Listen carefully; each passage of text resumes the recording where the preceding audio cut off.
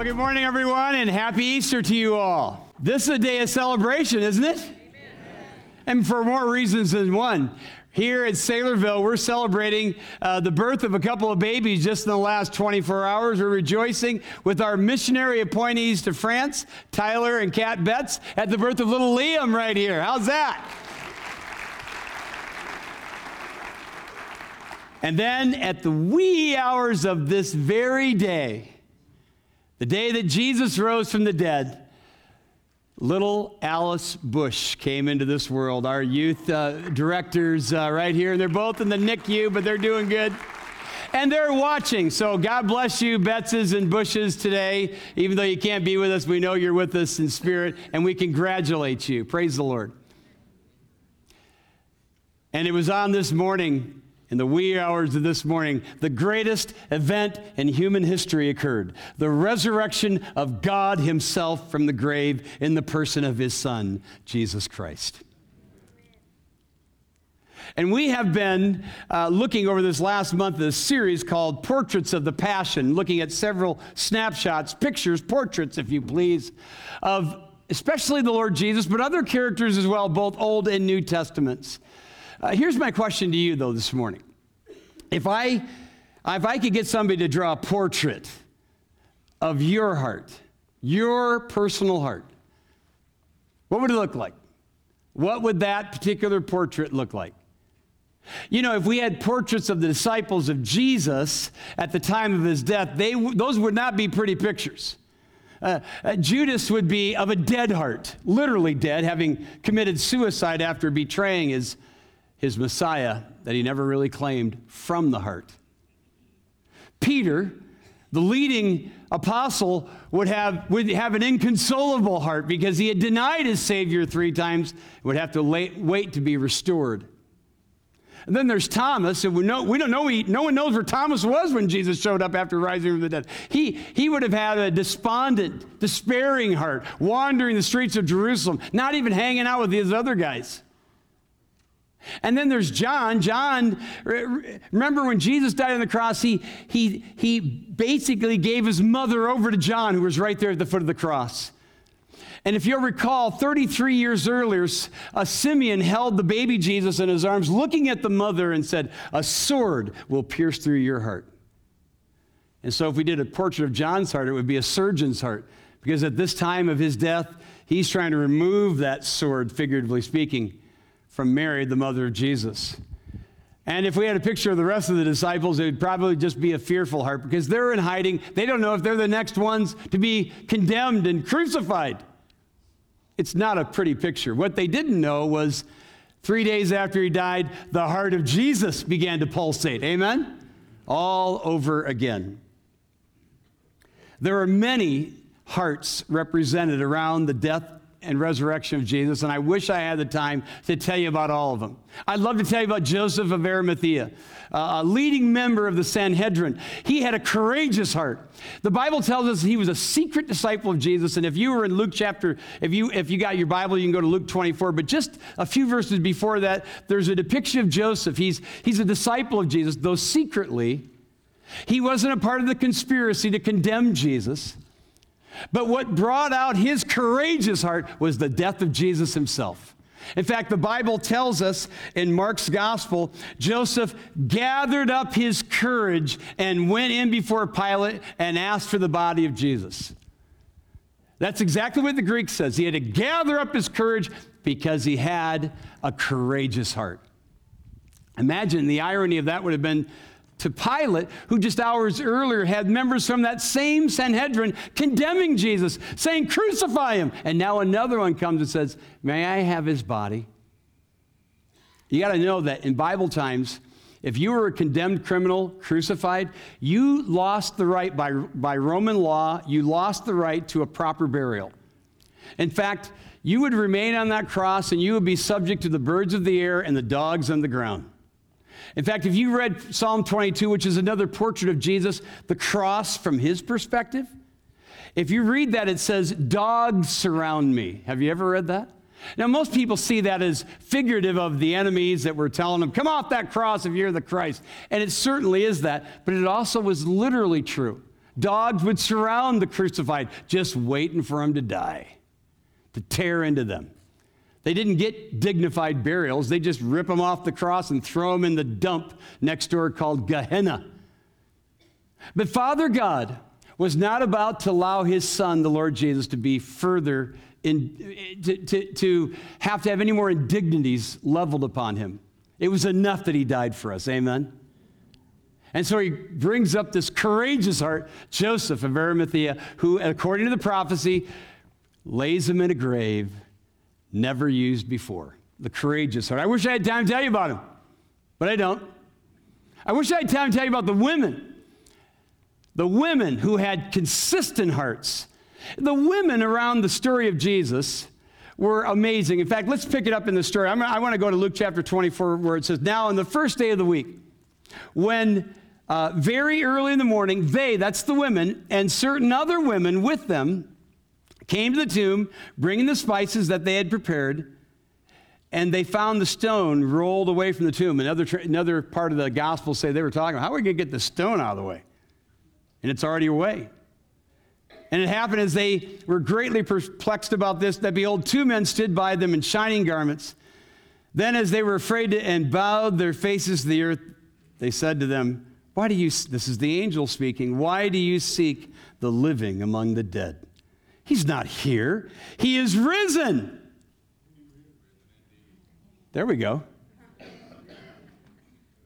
Remember how he spoke to you when he was still in Galilee, saying the Son of Man must be delivered into the hands of sinful men and be crucified, and the third day rise again. This is to the women who stood head and shoulders above the men.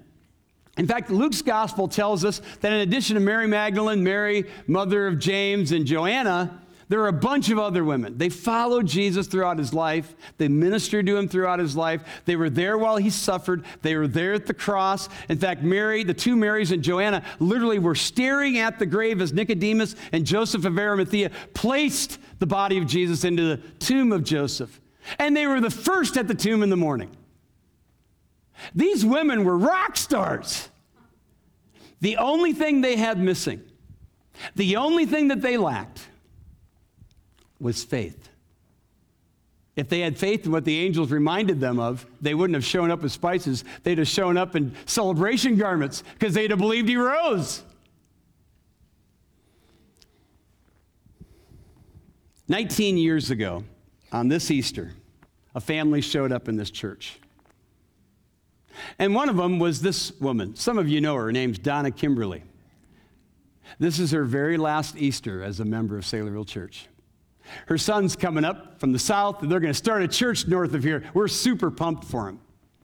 When she came, and if you'd have known Donna 19 years ago, you'd have seen her just like these women. Kind, nice, considerate, a servant, a church-going girl. She had everything going for her, but she only lacked one thing. Faith in Jesus Christ. And when she heard the gospel and realized that she lacked faith, she placed her faith in him, like these women would do. In fact, later on, Donna would say this, and I want you to hear what she said. She said this later to me. She said, Pastor, my greatest sin was not believing in Jesus. And that's where some of you are today. You're religious, but you're lost. You're good people, you're nice women, you're nice guys, you help others, you're considerate, you're a community person, but you don't have a heart of faith in the Lord Jesus. Today, all that could change. I wish I could tell you about these women, but I just don't have time for it, okay? So, consistent hearts. I wish I could tell you about, and I had time to tell you about the angels that showed up at the tomb and the women we just read about it. Because they give us a remembering heart, or a heart of remembrance. Let's put it that way. Now, if you think about it, we need to be reminded. Remember what the angel said the angel said to the ladies. Don't you remember? He told you this was going to happen to him. He told you he was going to suffer. He told you he'd die. He told you he'd rise from the dead. He told you back in Galilee. Don't you remember? We need reminders, don't we? Do you need a reminder once in a while? Reminders help us. They encourage us. They exhort us. They give us hope, and hope keeps us going when times are hard. We need reminders of the promises of God in our lives, the promise of the resurrection. Let me tell you, I woke up this morning, opened up my iPad, and I saw that hundreds of people were killed in various churches in Sri Lanka where terrorists exploded on Easter Sunday, bombs that killed many people. Those families need to be reminded of the promise of God. Amen? Just the other day, our leaders got together, and we had two of our deacons who are going to a church that we're planning in North Ankeny called New City Church. We're excited about the people of Saylorville Church going with them. And they stood before sat before our leadership. And one of them, you might recognize him, whether you do or not, doesn't matter. It's Randy Kleinfelder. Randy's been a part of this church for over 30 years. And we gave him the floor. And for the next 10, 15 minutes, Randy went through a history of his time here. And he wept unashamedly of his love for Jesus, his love for this church, the times that where things were going great, times where things were going bad, times where things were so bad that a pall was over this church. It was just obligatory for him and his wife to come and family. But he did because he was faithful, and he was faithful to the promises of God, who's more faithful to us than we are to him. And as he wept and then remembered how God had blessed, brought revival, souls have been saved, baptized, the church has grown, we planted now, we're heading into a 5th church plant. We all rejoice together. And Randy reminded us, and in so doing, he inspired us, he instructed us, and he reminded all of us of the promises of God. These women at the tomb had been told by Jesus these things, but they'd forgotten. So after the angel reminded them, the Bible says, then they remembered his words. That might be true of some of you. You've heard this story 100 times, but it's never clicked until maybe this morning. Maybe it'll click with you this morning, and you'll remember that Jesus Christ died for you and rose again, just as he said. I wish I had time to tell you about that one, but I don't. What I'll do for the balance of my time, I'll tell you about the two disciples on the road to Emmaus who tell us about a burning heart. And that's what you need if you want to have a resurrected heart on this Easter. A burning heart. These two guys, verse 13 of chapter 24 picks it up, and behold, two of them were traveling that same day to a village called Emmaus, which was about 7 miles from Jerusalem. Now, we have no idea who these two guys are. We don't know who they are. We just know they were disciples. They were followers of Jesus. And we know they're downtrodden. They know that their hope is gone. And Jesus, the Bible says, comes up. Jesus drew near and went with them. Now, he's disguised. They don't know who he is. Now, we don't know who they are. Let's pretend that they're you and me. All right?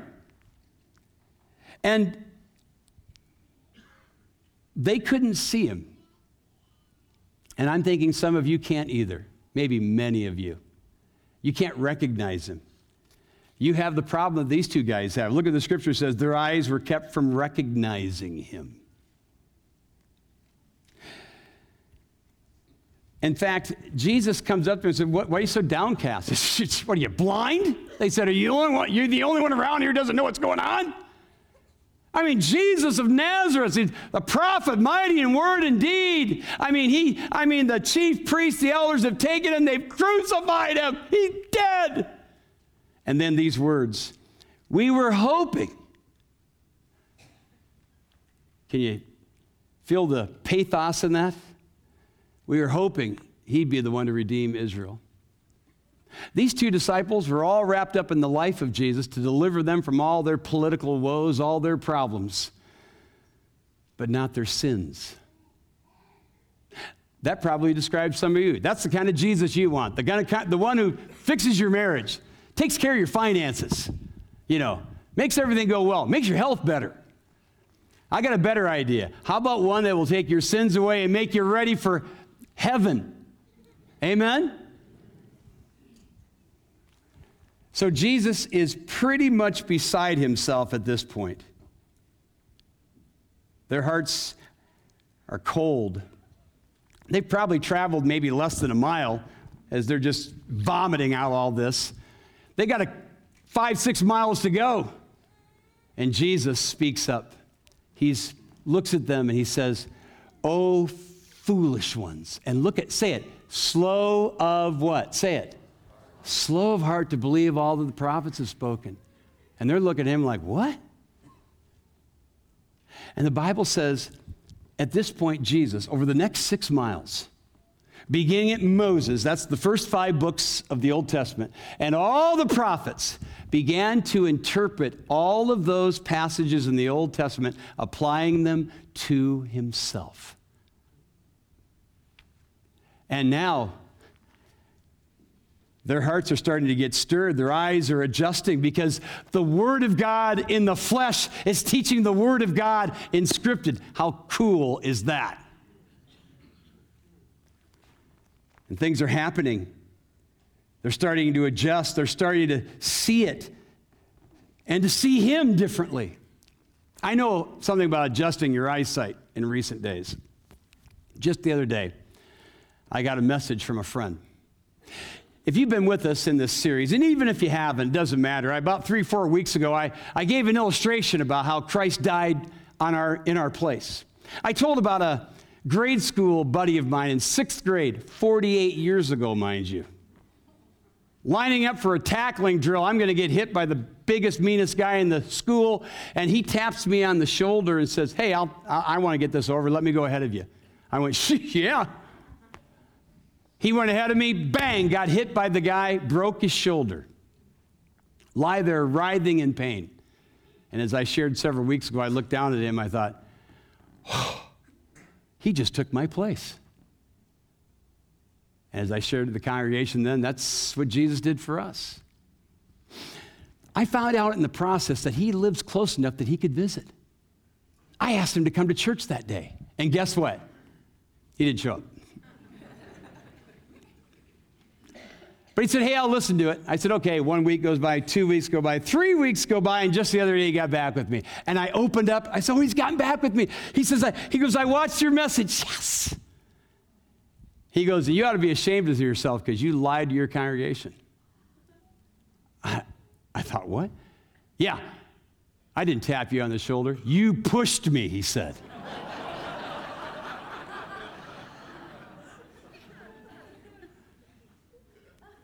Except he wasn't joking. I went back and forth. I said, "That's not the way my memory serves me." "Well, that's the way my memory serves me." "You're ruining my illustration," I said. I didn't say that to him. I actually have one of my best friends growing up was right there on the spot. We still see each other every summer. I actually called him. I told him one day, he goes, "Oh, Pat, I was there. Your version is the right version." But what was I going to do? He was mad. He's held this against me for 48 years. So I thought and prayed about it, and I said to him, "Yeah, hey, look, I don't know if your memory's serving you better than mine, but I'll own this.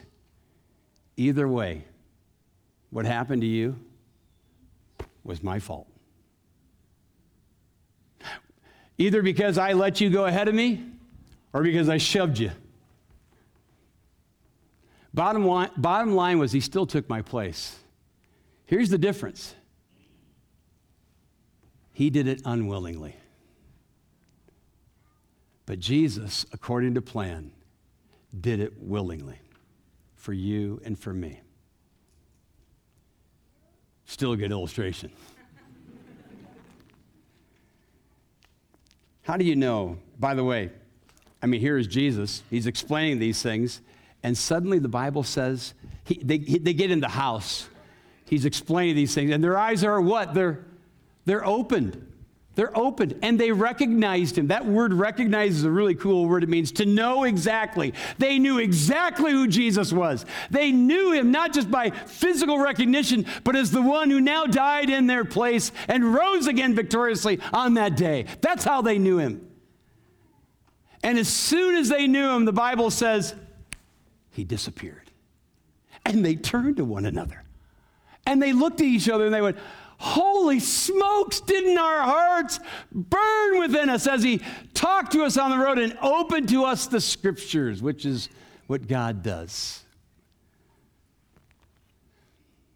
You want to know how you can know if God is opening your eyes to recognize his son Jesus? Listen.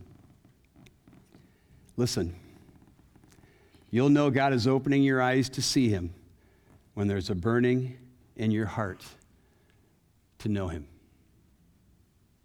Salvation isn't just a head thing. It's a heart thing. It always has been a heart thing. That's why Paul said, if you confess with your mouth that Jesus is Lord and you believe in your heart God raised him from the dead, that's when you'll be saved. And what happens is you recognize Jesus. You see yourself as a sinner. You see yourself as lost. You see yourself as in need of Jesus, and you turn to him. God he'll open your heart through his word. Like he did one other person I want to show you, and we'll close it up. She's leaving for our new church plant as well. We call her our English Rose. One of my favorite stories. For months, she wrestled with the story of salvation. Then one day, Pastor Chuck, also going with the new church plant, sent her home and gave her John 11. And she stared at it, and she read these words. Jesus said, I am the resurrection and the life. He who believes in me, though he may die, yet shall he live. And he who lives and believes in me will never die. And then Jesus, with a little evangelistic flair, adds these words. Do you believe this? Those are Jesus' words. And Claire, staring at the text, said, yeah, I believe it. She did, and God gave her a new heart, just like he'll give you. If God is causing you to see Jesus today for the first time, and your heart is burning within you to know him, you recognize that you are a sinner and you're lost, and only his death and resurrection personally applied to you can save you, then trust him today, and you will be resurrected and saved. God, thank you for this time we could be together. Thank you for your word. Thank you for your Son, the Lord Jesus Christ. Thank you for his death and resurrection. Thank you for your plan. Thank you for these reminders. Thank you for the Son of God risen in our hearts. And we sing hallelujah to him in praise. And I pray, dear God, that you would open up hearts today, burning hearts to believe on the Lord Jesus. And it is in his name we pray. Amen. Let's stand.